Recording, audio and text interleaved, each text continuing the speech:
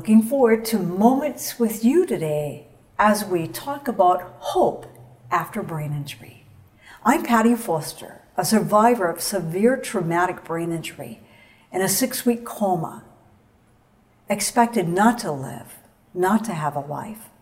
Miracles still happen. With me today is Dr. Deana Adams. Thank you for joining us. Let's take this segment time to dive into changes that often occur following a brain injury in personality. Dr. Adams, give us some insight about personality changes following a brain injury. Research will tell you, and your own experience will tell you, that personality changes, unfortunately and sometimes fortunately, are common with a brain injury. Yes. Any kind of insult to the frontal lobe will create that. And sometimes the personality changes are dramatic and sometimes they're just subtle, and only people really close to you will notice those. In fact, sometimes they're so dramatic that we actually talked to a gentleman over the weekend who said, my brother had a brain injury and he was mean before his injury. And after his injury, he became really nice and enjoyable to be around. One never knows. One never knows. And so depending on your injury and your brain, because every brain injury is different, some of the personality changes are, as I mentioned, subtle, such as being easily agitated. Sometimes that's not so subtle, is it, Patti? Right. What are some of the changes that you found in your own experience? In my situation, when you talked about that agitation, irritation easily set off, Yes. oh, so true. So much of my brain injury was to the frontal lobe, the right frontal lobe, also to the temporal area, and the other lobes. Lots of changes inwardly as far as cognitive and emotional, not as well seen physically, the residuals that I had.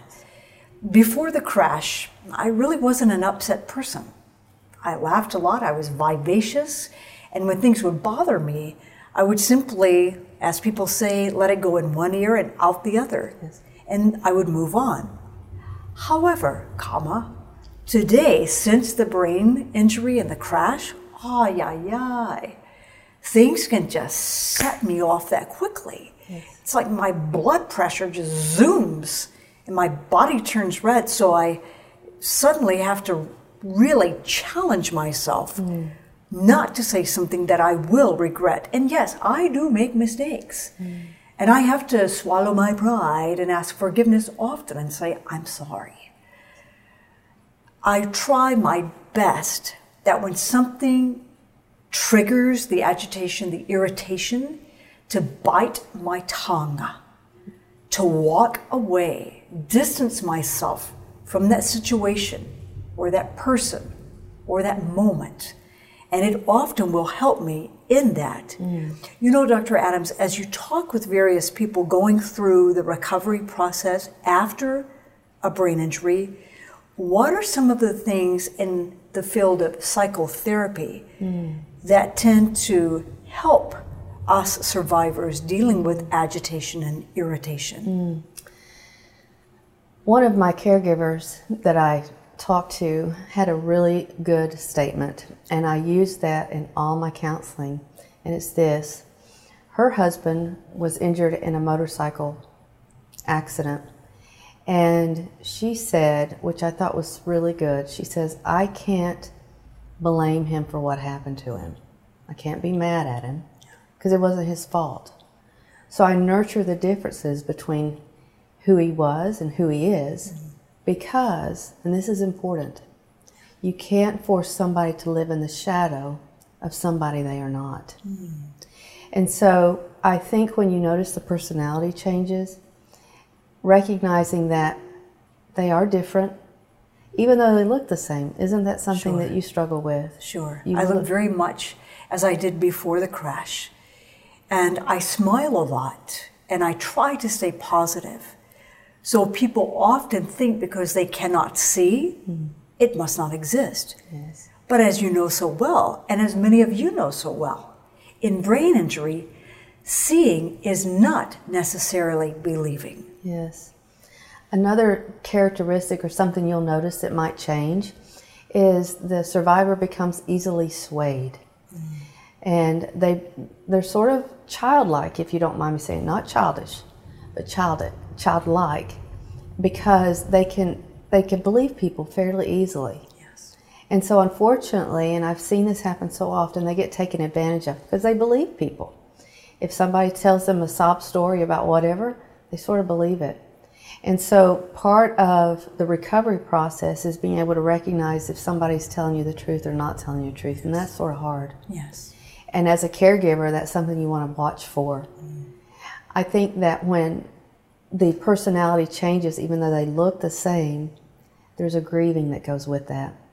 And so, in fact, we were talking to someone, I guess last week, I believe it was last week, where she says, I think I need to have a funeral for my previous self. Yes. Because she feels so different. Yes. Yes. Is that something similar?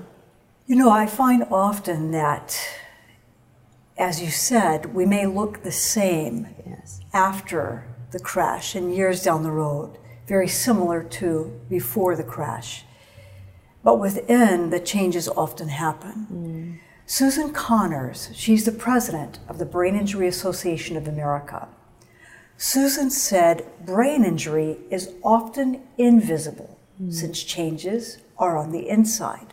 Do you relate to that? Yes. With your story, with what you're dealing with right now, with your family, friends, your spouse, co-workers, are those issues that often show themselves among your circumstances?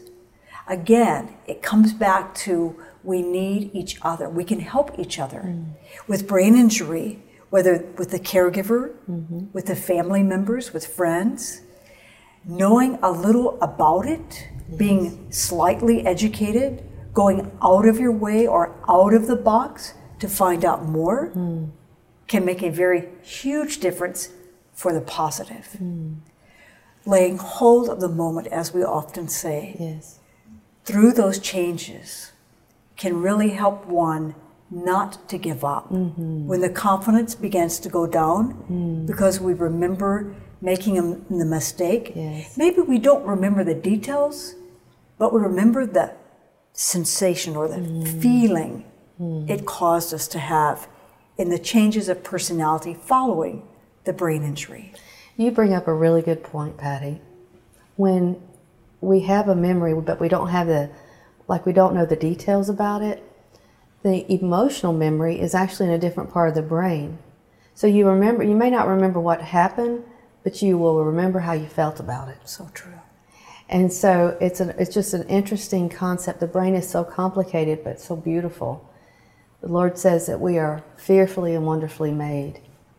One other thing that you may notice is the ultra sensitivity that happens with a brain injury. Super sensitive about things that they probably wouldn't have mattered before. They wouldn't have said anything before, but now all of a sudden they're taking it very, very sensitively.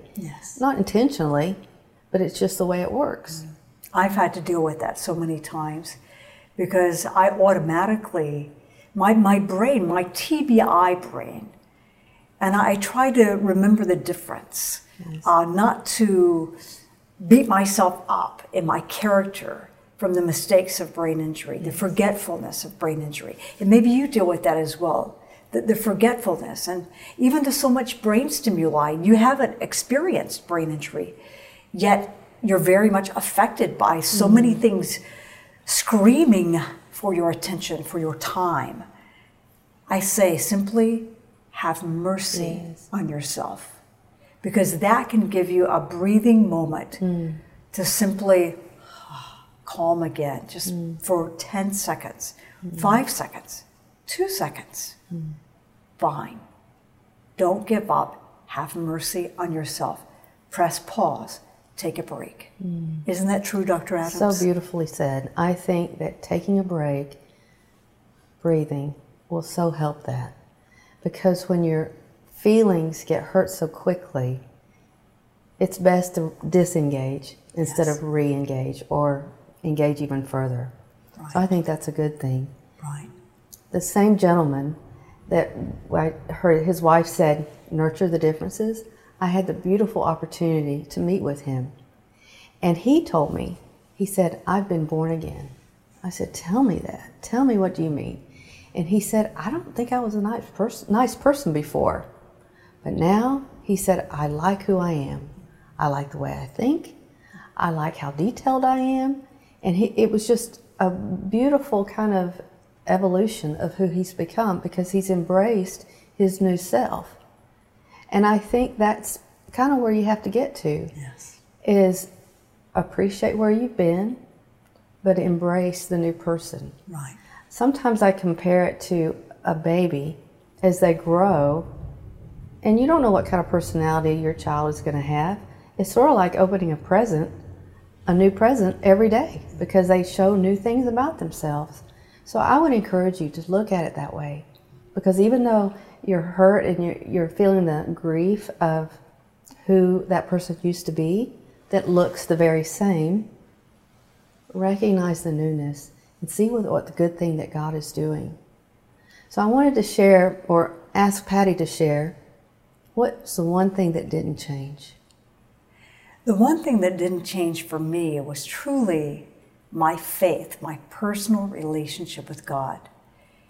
More real than ever before. Yes. Because my life depended on it. I had nothing else. All of life was gone. And I needed a reason to keep living, to keep trying, to persevere. That reminds me of time for caregivers. Caregivers, family members, friends. Have mercy on yourself. Yes.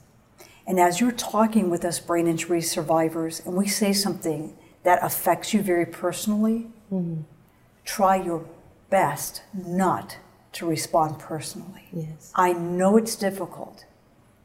Please try. Try not to match that same tone of voice that becomes fighting or negative or offensive. Try your best just to ignore it. Don't raise your voice. Don't speed up your speech. Simply do not acknowledge the problem, the screaming, the profanity, the hitting. Yes, safety is important. Protect yourself, protect your friend, your loved one, whomever, but do your best not to respond in that personal kind of level as the survivor gives out.